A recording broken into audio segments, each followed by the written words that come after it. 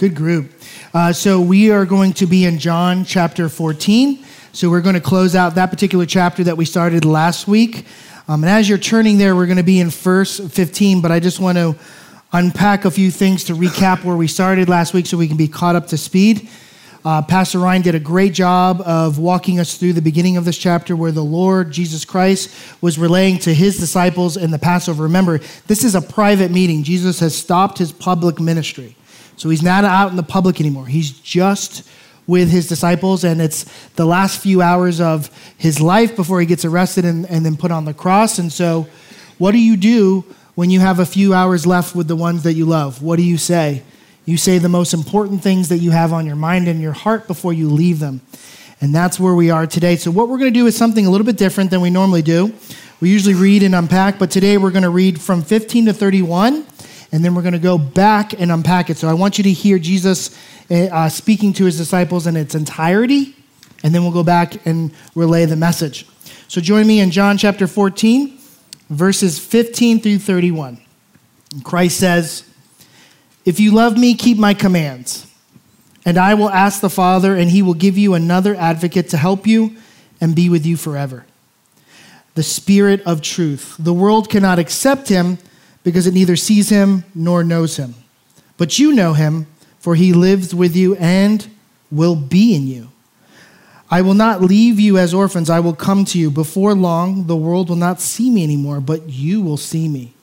Because I live, you will also live. And on that day, you will realize that I am in the Father, and you are in me, and I am in you. Whoever has my commands and keeps them is the one who loves me. The one who loves me will be loved by my Father, and I will too love them and show myself to them." Then Judas, who no doubt, if you have parentheses, wrote this little note, not that other Judas, the good Judas, not the bad Judas, said, "But Lord, why do you intend to show yourself to us and not to the world?" And Jesus replied, "Anyone who loves me will obey my teaching. My Father will love them, and we will come to them and make our home with them. Anyone who does not love me will not obey my teaching. These words you hear are not my own. They belong to the Father who sent me. All this I have spoken while still with you. But the Advocate, the Holy Spirit, whom the Father will send in my name, will teach you all things and will remind you of everything I have said to you. Peace I leave with you, my peace I give to you. I do not give to you as the world gives to you. Do not let your hearts be troubled, and do not be afraid. You heard me say, I'm going away, and I am coming back to you. If you loved me, you would be glad that I'm going to the Father, for the Father is greater than I. I have told you now before it happens, so that when it does happen, you will believe. I will not say much more to you, for the prince of this world is coming, and he has no hold over me, but he comes so that the world may learn that I love the Father and do exactly what my Father has commanded me. Come now, let us leave." And just because this is a very heavy passage and very powerful and profound for the Holy Spirit, let's just pray one more time. Dear Heavenly Father, thank you for your verses. Thank you for your loving heart that you showed us to your disciples, and also the heart that you showed us on the cross. But we cannot do this life. We cannot do church. We can't do anything but by the power of the Holy Spirit. So reveal to us what it is we are to know today in this word. In Jesus' name, amen. So as you can see in this chapter, right away, the Lord is showing his disciples, yes, I am leaving. I know you guys, he's saying basically to the disciples, I know you're freaking out because I just told you I'm leaving and I'm going to leave you alone, but I won't leave you alone for very long because I'm sending my helper. And so the first thing I want you to see, the first note I want you to see and write down is God's plan is to bring you into his presence and his power. And he knew that he was on his way to his death, and he knew that his disciples were afraid, but what did he show them? I still have a plan to not leave you alone, but not leave you alone apart from me. I'm coming to you in a different way. I'm coming to you in a different form. In fact, I'm continuing what the Holy Spirit started in me by putting the Holy Spirit in you. So you will never be without. And so just you want to know, that's the crux of this entire chapter. Really, that's the whole book. If you think about it, that's the Bible. You have creation. God creates man. He spends time with them. Chapter 3, we blow it. I mean, it was just like you guys couldn't even go to chapter 4. You couldn't even wait till after Genesis to blow it. Chapter 3, man completely destroyed or severed that relationship through his sin, and God immediately worked in a plan for a Messiah. And now a Messiah is here. And what is the Messiah's plan when he's leaving? Immediately working a plan for the Holy Spirit. So God walked with his people. Jesus Christ is now here on earth. And now he's about to leave and he's saying, I'm never, ever going to be apart from you. I am now sending my Spirit. So if you ever want to ask yourself when you wake up in the morning, what is God's plan for me? His plan is to move you deeper and deeper into his power and into his presence. And anything that happens along the way that enriches that will be the thing that you bring into that experience and hold on to. So like as you're reading the word, you're like, wow, the Bible's real and I love it. I'll keep it. Prayer works. Oh my goodness. Hey, did anybody else know that prayer works? I'm going to use that more often. But anything that doesn't apply to that situation or actually gets in the way of that relationship, the Lord is slowly going to, by discipleship, strip that from you to once again grow you. And that is what we're seeing right here. Why is the Lord doing all this? Because we were lost before we even knew that Jesus Christ came and found us, right? We were far away in death and sin before we realized we needed a Messiah who would usher us into an eternity and a life, right? An eternal life. And so the Lord has come to us, but look where he meets us. There's 3 separate statements where he meets us in this plan through these verses. Look at verse 15. If you love me, keep my commands. Intersection, this is where we meet Christ. If you love me, keep my commands. Look at verse 21, skip on down to there. Whoever has my commands and keeps them is the one who loves me. This is starting to sound like me talking to my kids on the way out the door. Get your shoes, get your socks. No, those are not shoes, those are hats. Get your socks, that's underwear on your head. I can't use that. Get your shoes, get your socks. Why is Jesus being so repetitive? Why are we so repetitive? Till we get it. Look at verse 23. Anyone who loves me will obey my teaching. You know, there's so many times that I have sat there and just wondered about why is God so repetitive, and literally have sat there and had a same conversation with either myself or my family and have been like, why are we doing this over and over? I've sat in the mirror and said, Joey, again, really? It's you. And I'm looking in the mirror and it's me. But how many times is the Lord saying in one verse? It's because he's on his way to the cross and he wants to make sure that he drives home this point. And this is the point, that obedience is a result of your love. It's not an ingredient. It's not like a direct command, right? He's not just barking orders and hoping that you'll jump because you're afraid. It's not a word that works like this. The word actually is closer to, this is the result or the explosion or maybe the flourishing that comes out of. First, there has to be love, and then there comes obedience. Because if I'm just standing and looking at God, and I'm just worried about a threat of violence, then I will do what he says, but I'm more concerned about not getting hurt. I'm not caring about what he cares about. I'm more concerned with not letting him down versus him growing me spiritually, maturing me, moving me forward to a heavenly life. I'm just worried about the status quo. I'm not entering into this work with him, which brings us to this picture on the screen. I want to show you something here.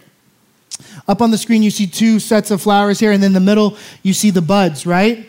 And that inside of that, you know what it's going to be. It's going to be that white flower, right? But inside in the bud, you don't know that it can go to be that thing until it actually blooms, which comes to this way. You know, my wife was telling me the other day, because I've been kind of busy lately, and she's like, you know, every time you get up from the dinner table, you just leave the dishes. I'm like, oh, I'll just put them in the sink and let them soak overnight. She's like, if you love me, you go put those dishes in the sink right now. And I go, okay, potentially I love you because potentially I'll put away those dishes because potentially I will obey you. Can we work on that? Or does she rather see me operate in this way? My love for her is that I care about what she cares about. I love what she loves. I'm concerned to do work alongside of her. So therefore, the potential that of the love that I have blooms into the obedience. She loves this. She appreciates this. This keeps the house clean. I'm going to pick up this dish and put it in the sink. And so what we are doing before the Lord is not saying to the Lord, potentially, and somebody's got some issues with some dishes that I could tell in their house. That was a divine word to some husband in this room today. But what we want to say is, it's not the potential of it. We can't say to God, potentially I will follow you. Potentially, I will show my love by honoring you and doing what you said. That's why I put in this here. Loving Jesus doesn't mean you just do what he says just because. Loving Jesus blooms into listening and following his commands. Why? Because I love him. Because I love him. And I love him because I know him. And the more that I get to know them, the more that I love him, the more that I care about the things that he cares about and loves the things that he loves. Because I'm going to tell you something from my own personal experience. I have found that he has loved me more than I've loved myself.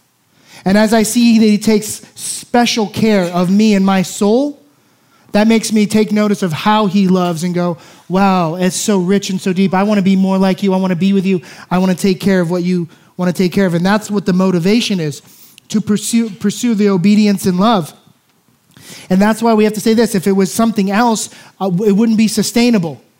If it was just, once again, if I was fearful because God might hit me with a lightning bolt, that's not sustainable.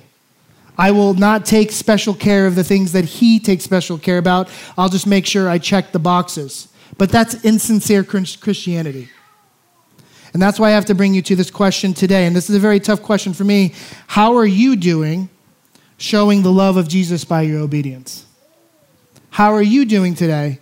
And I will just let you know this is a very tough question to me, because I could tell you I am very obedient to preparing a word and getting up here and teaching. I have my time. I have my alarms that I set. I get up before the boys get up, my boys and my wife, and I study the word and I do it. But does that mean I'm obedient in every place in my life? No, there are challenges for me. There are things that oh Lord, I don't know, maybe I could do a little bit better than you. Or maybe I don't like the way you say it, Lord. That's a very, very tough question, but that's the beginning of our discipleship, because now we're moving to the thing is, if I actually get to know the Lord, and then I fall in love with the Lord, for the very reasons that I got to know him and fall in love with him is the very reasons I would obey him, because he is that good. He is that right, and he is that beautiful, and apart from him, there is nothing, including my disobedience.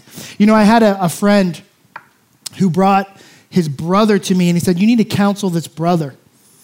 And I thought that was like so cool. It was like, his brother would drive all the way up to Melbourne, pick up his brother, put him in the car, drive all the way back to Sebastian. And so I'm counseling this second brother, but then the first brother I haven't seen in a while. And I said to the second brother as I'm counseling, where's your first brother? He's the one that was so devout and picked you up and drove you down here. And he goes, well, you know, he's not here because he's not really living for the Lord. I go, what? He goes, oh, no, don't get me wrong. He loves the Lord. He's just not living for the Lord. And as I sat there and I thought about that, I was like, can that be true? Can you know Jesus, love Jesus, but then for everything that he represents on the cross and on the tomb, can you not live for him?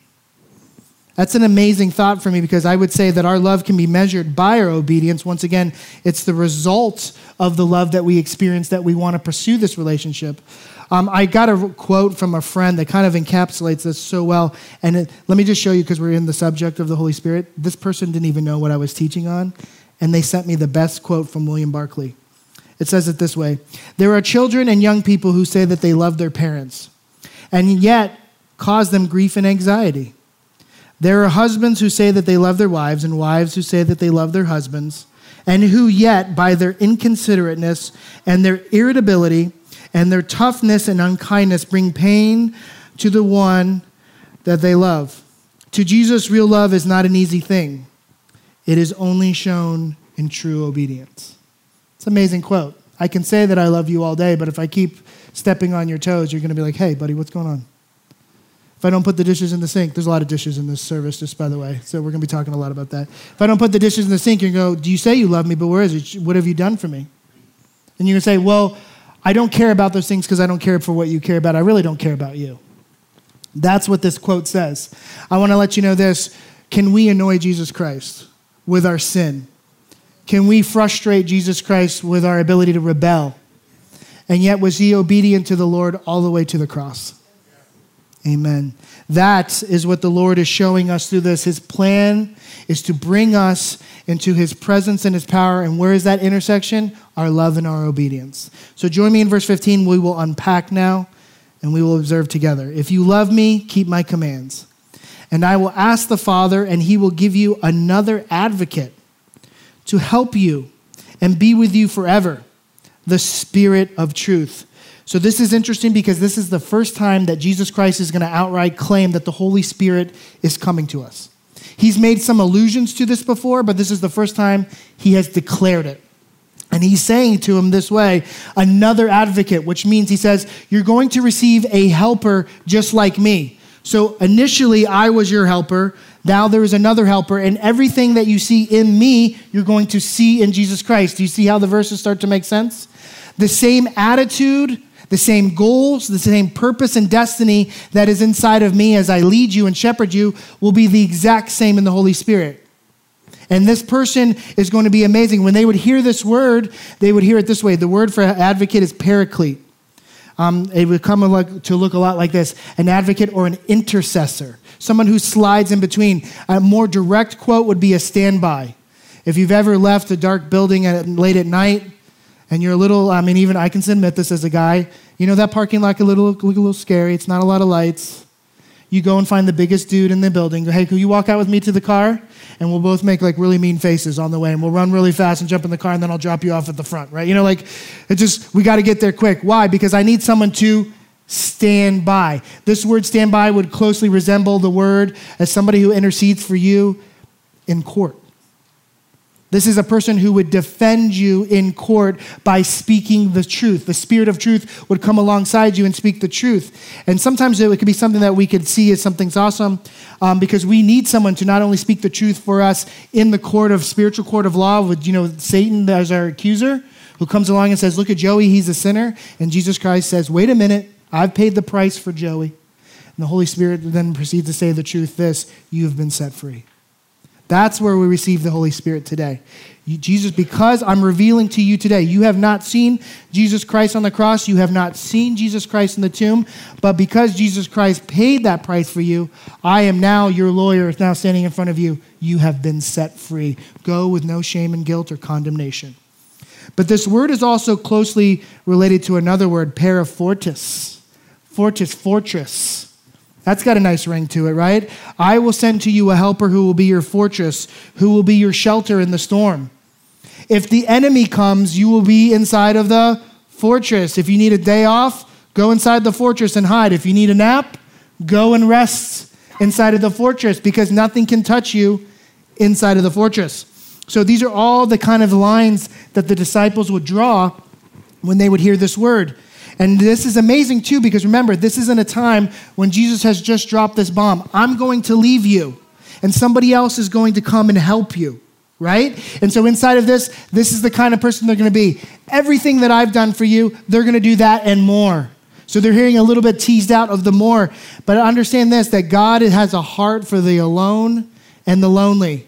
Because the moment they said that hey, look, Jesus, we could barely do ministry when you were standing here telling it to our face. Did you see how many times you had to tell us to love you and obey you in one chapter? We are hard-headed. We are barely getting this. How bad do you think it's going to be when you're gone?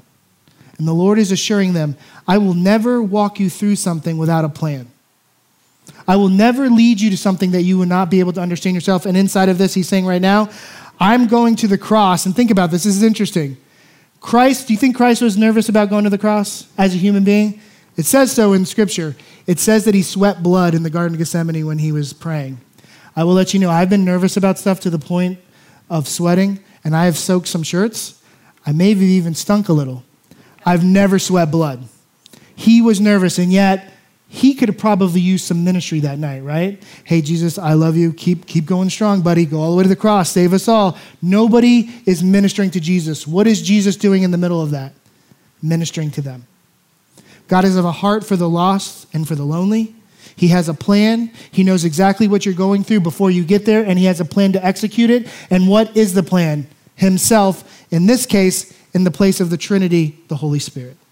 So who is this Holy Spirit? Well, most Christians in the United States don't really actually know the Holy Spirit. It's a kind of a topic that kind of scares some people. Like everybody goes, I know the Father. He's the creator of heaven and earth. I know that guy.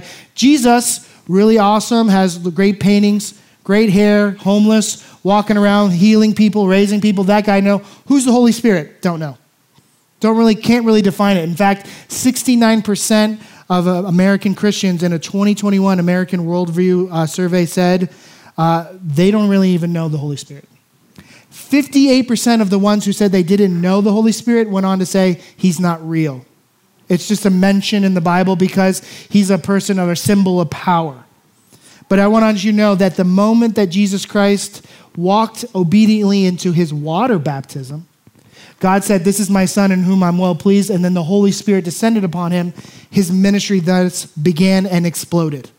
And not until he was obedient and met the Lord in his love and obedience did the Spirit come to him. And that is a model for us right here. And this is how he's going to describe that. Look at the next part of 17. The world cannot accept him because it neither sees him nor knows him. But you know him, for he lives with you and will be in you. That's the book of Acts right there. I will not leave you as orphans. I will come to you. Before long, the world will not see me anymore, but you will see me. Because I live, you will also live. Verse 20, on that day you will realize that I am in my Father, and you are in me, and I am in you. Now you have to understand how powerful of a moment it was for Jesus Christ to say to a bunch of Jews, the same power that would lead the nation of Israel, that would reside in the temple. Think about the powerful moment this is. When you would see the Shekinah glory go down into the temple, the Jews would worship and also be kind of fearful, right? Because that's a very powerful spirit. But so powerful that if I were a Jew or you were a Jew at the time, we would take a lamb and we would bring it to a priest and he would sacrifice that priest or that lamb for our sins, right? Not the priest, keep him alive. And then he would then go into the Holy of Holies on our behalf to speak to God, to say, please forgive us of our sins and give us a vision of what's next, right? Now, if that priest was not clean, he would die. So you basically oh man, I hope you got everything in order because you're going in there on my behalf. I hope you're good. And if he wasn't, he died. If he was good, it worked out. But that power was real and it was there. And now the Lord is saying, I love you. I love you so much. I want to be with you. I want to be with you for eternity. I want to prepare you for eternity. Let's take that spirit and put it inside of you. And I could see them being like, whoa, what? Excuse me? The same one that's offing priests when they don't even wash right or do the protocol right? That's the spirit you want to put inside of me? I'm not ready. And he goes, but you don't understand. I'm moving from that temple and making you a temple. I'm making you real because a real place for me to land because by the power of the Holy Spirit in my blood, I will sanctify your soul no matter who you are as long as you meet me in loving obedience. And this is the powerful ministry that we enter into with Jesus Christ because that's the moment that we saw in him in the baptism when the Holy Spirit descended upon him. It's the same thing he goes, the reason why I want to be removed is because I want to put that spirit inside you so you could go on to do greater things than even I. And that sounds a lot like I'm excited for the next steps. You would be excited for me to leave so that can happen to you. Look at verse 21. Whoever has my commands and keeps them is the one who loves me. The one who loves me will be loved by my Father, and I too will love them and show myself to them. And then Judas, not the bad Judas, not Judas Iscariot, said, but Lord, why do you intend to show yourself to us and not to the world? And this is how we can know this today. We don't see, but yet we believe, right? And the disciples were always interested in this. Disciples were always like, look, God, we are so tired of telling everybody how great you are. Will you just go out there and just give them a light show? I mean, they were very much interested. Will you just go out there and raise all the dead or just make the skies explode or do something to prove to them that you're the Son of God? And the Lord is going, I'm not interested in winning them over by my power. I'm interested in winning them over by my peace and my relationship. That's basically what he's saying. What I want you to do is I want you to see, I don't want you to be afraid of me. I want you to walk and talk with me. But I have to reveal inside of you where you are in that plan. And that's what he's saying. If you don't see me, if you're not participating in this, it's because you spiritually can't see and you spiritually can't hear. The Bible would actually say the very revelation that you needed, Jesus came by the Spirit. No eye has seen, no ear has heard, but what was revealed by the Spirit. So the very fact that you became a Christian was a miracle because up until the Lord lifted up your blindness or removed your deafness, you didn't know that you really needed Jesus Christ. And so by that very Spirit, you know this, you are already filled with the Holy Spirit.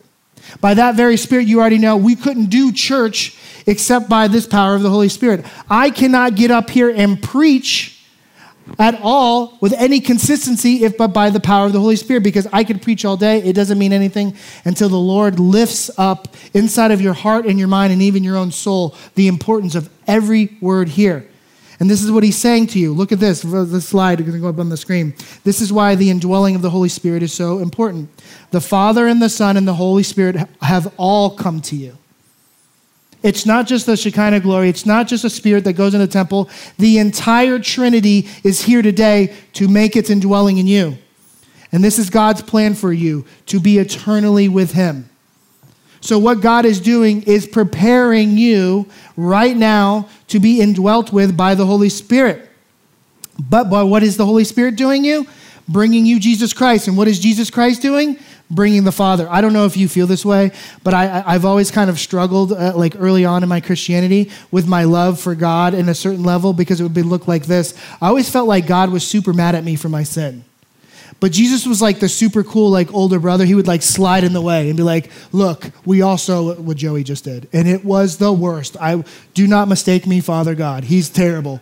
In fact, he should be given the boot. But if you give him to me, I'll work on him for a little bit. I'll give him an eternal makeover, and then we'll come back and see how we're doing, right? And God's like, well, okay. You know, that's not the relationship at all. The only reason that Jesus came to you is because God looked at you and said, you are with lack and you are without, and you need Jesus Christ.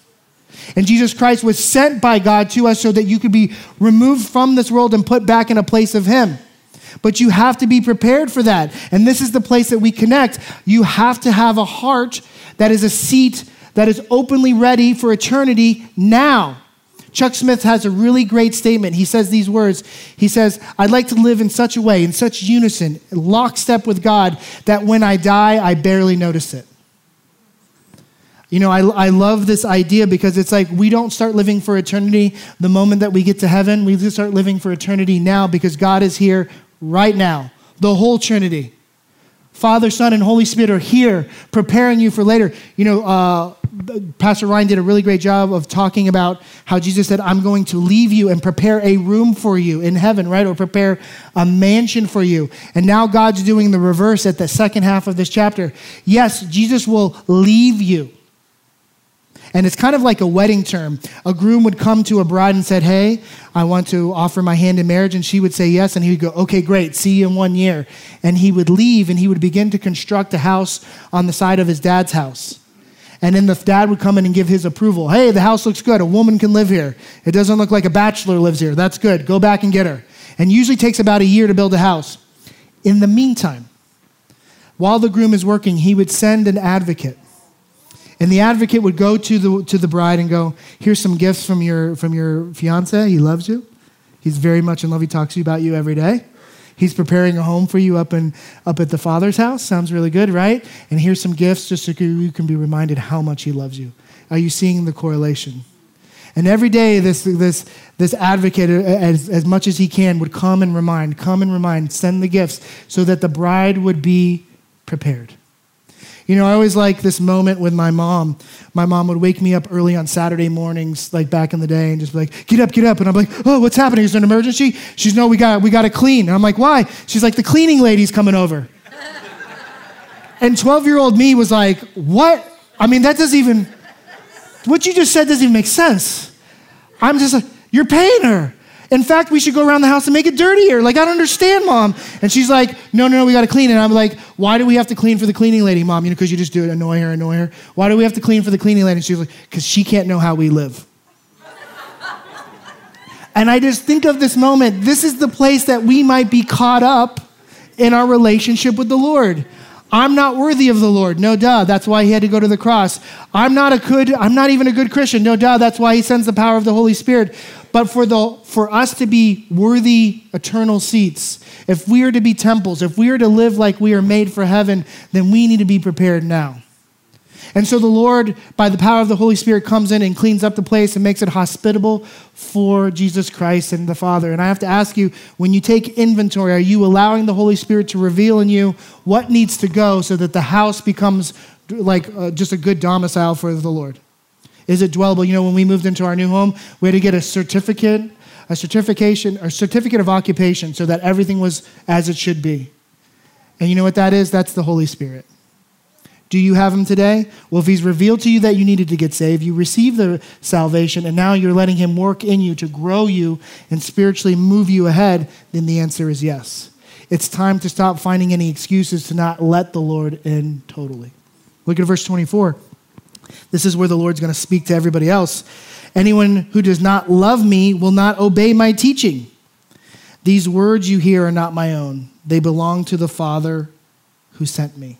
And so he's not talking to atheists. He's not talking to people who like the idea of Christianity. He's talking about people who have heard from the Lord, who knows that the Spirit is true, and yet refuses to live for the Lord.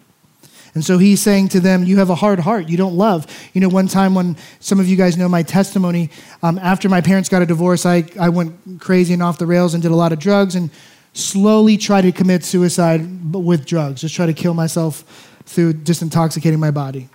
And then I went on this place where for 6 months I didn't see my mom. And then one day I just really, really missed her. And so I ran to her house and I opened up the door and she's looking at me like, where have you been?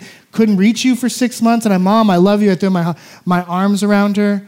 And she goes, she had company over. She had a lot of family members and friends. And she goes, can I see you out on the patio? And so I go on the patio and go, what's up?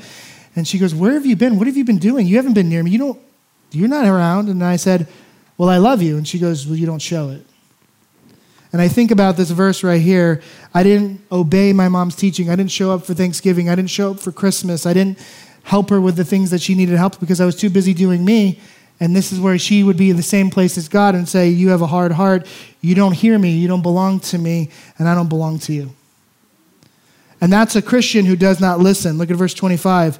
All this I have spoken while still with you. But the advocate, the Holy Spirit, whom the Father will send in my name, will teach you all things and will remind you of everything I've said to you. And I love this because the Lord is moving his people forward by saying this, I've been guiding you. I've been growing you. I've been advising you. In fact, the disciples would do this thing where they were sent out on a mini mission trip, right? And Jesus you go to this village, and then in 2 days we'll meet over at this village at 3:00, right? At the hummus stand over there, right? And so if you guys can meet there, and then they would come running and be like, oh, Jesus, I think we made it worse. So can you come over here and help us? But at least they physically had Jesus to say, come. We were trying to cast out demons, but I think the demons are just more mad now. Like, can you come? Or they did a really good job, and then Jesus high-fived them, and they went over and he said, look, you've learned, right? But Jesus was always there. But Jesus was always there in one physical place at one physical time. The Lord would go on to say, I want to put a Holy Spirit in you that lasts for the next 2,000 years so that one day in Sebastian, Florida, there's a group of people that are filled with the power of the Holy Spirit that they have received, that they leave Sebastian changed forever. That is the place that we've entered into. And how do I know that's real? How do I know that growth and maturity is actually taking place? Every 3 to 4 years I read through the Bible. That's about as fast as I can read it. And I'm trying to digest it and move through it. And every 3 to 4 years, I hit Bible verses that I've read 1,000 times, and I go, oh my gosh, I can't believe I see this now, or I understand this now, or I've read this and it's hitting me a totally different way. And I have to ask you, did the Bible verse on the paper ever change? Did the truth of it ever change, or did I change? And the only way that I can say that I have changed is because the Holy Spirit came inside of me, set up a house, started to teach, started to guide and advise me, and I became open to it. I want to let you know what that openness looks like. Can you imagine having like just a whole set of problems or a whole to-do list, and you wake up in the morning, and at the breakfast table is God the Father, God the Son, and the Holy Spirit. Come here, Joey. Oh, hey, what are we doing today? Well, I have this to-do list, and they just throw that out. We got better things planned. We got amazing things planned. Let's talk about what we want to talk about today. Oh, yes, you are the Trinity. Please, by all means, begin. First, start by working on those dishes that you left soaking. No, just kidding. So you can see that the growth takes place inside of us. The growth takes place in the place where we start to communicate with God and let him in and let him become a part of our life, but also we become part of his life. That's a changing story. That's a changing life. Look at verse 27. It grows into this. Peace I leave with you, my peace I give to you. I do not give to you as the world gives. Do not let your hearts be troubled and do not be afraid. I love this because look at how he says this. Peace I leave with you, my peace I give to you. Whose peace is he giving? God's peace. How peaceful is God? Very, right? Why? because he doesn't struggle with the things that we struggle. Does God have full confidence in himself? Does he have full faith in himself? Has he ever let himself down? No. You know how many times I've let myself down today, let alone this week? And so therefore, when he gives me a peace, it's not a peace of this world. It's a peace that the Holy Spirit has entered into with the Father. You see, the Trinity is working in unity forever. They've never failed. You just think about this. Has God and Jesus ever argued? Not even a once. Not even a once. Jackie and I can argue as soon as we hit the parking lot when we bring up where are we going out to eat. And not one time has Jesus and the Holy Spirit and God ever argued. And that is a supernatural peace, which means higher than ourselves that has been given to us. All we have to do is receive. Open up. And I want to let you know that we are wrestling with this today because I think mostly we wrestle with our guilt and our shame. But does God operate out of guilt and shame? Never once. What did he come to set us free from? Guilt and shame, dead on the cross. I'll let you know there's so many times that I've had a great conversation with someone when they hit a sensitive spot, all of a sudden my defenses go up, right? And I'm like, well, the only reason I yelled is because you did. The only reason I'm acting like this right now is because you're making me crazy. And now we're not getting anywhere. Why? Because I'm not at peace. So I'm not ready to listen. And yet Christ would be at a perfect peace with the Lord and go, if it is your will, I'll go all the way to the cross. If it is your will, I will die. And if it is your will, in 3 days, I'll be risen. And I do that because I love you. And the way I connect with you, Lord, here on earth is in my love and in my obedience. And look what he says to them next. Do not let your hearts be troubled and do not be afraid. Why? Because where are we going? To live as Christ here on earth, filled with the power of the Holy Spirit, to die is gain. If you kill me, I'm in heaven. Do not feel bad for me after that.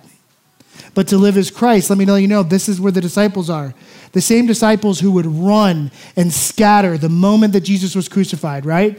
Thomas doubting, Peter denying, right? All these bad things are happening. These are the same disciples who were raised up in the power of the Holy Spirit are going, hey, if you want to kill me, that's cool. If you want to crucify me, that's cool, but I'm going to keep preaching the word. And I'm going to keep preaching the word so this whole area, this whole town gets saved. And it would happen. There would be revival would break out. Dead people would be raised. Why? Because they were operating in the same power that Jesus was operating.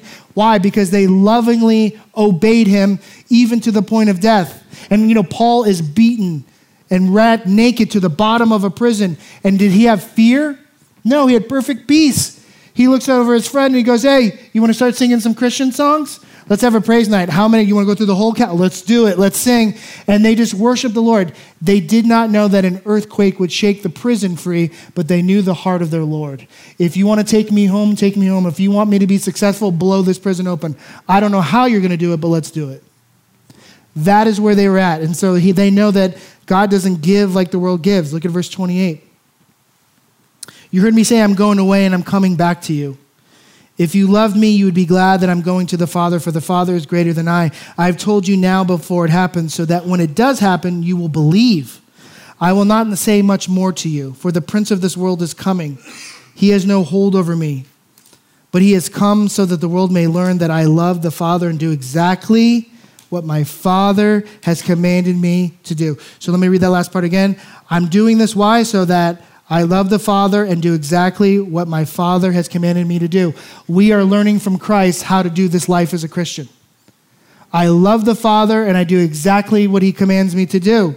And he does this in the face of Satan being the prince of the world. That's how you know that it was a fearful thing, because he had to move into the place of death. Why? Because as Jesus was in the desert, if you can remember that story, Jesus shows up and he's getting tempted by Satan, and Satan is offering all of these gifts to Jesus. And didn't it always kind of feel weird to you? Like, who are you to offer Jesus the world? Like, this doesn't even make sense. Like, if I was there advising Jesus, I'm like, are you hearing this? This guy's dumb.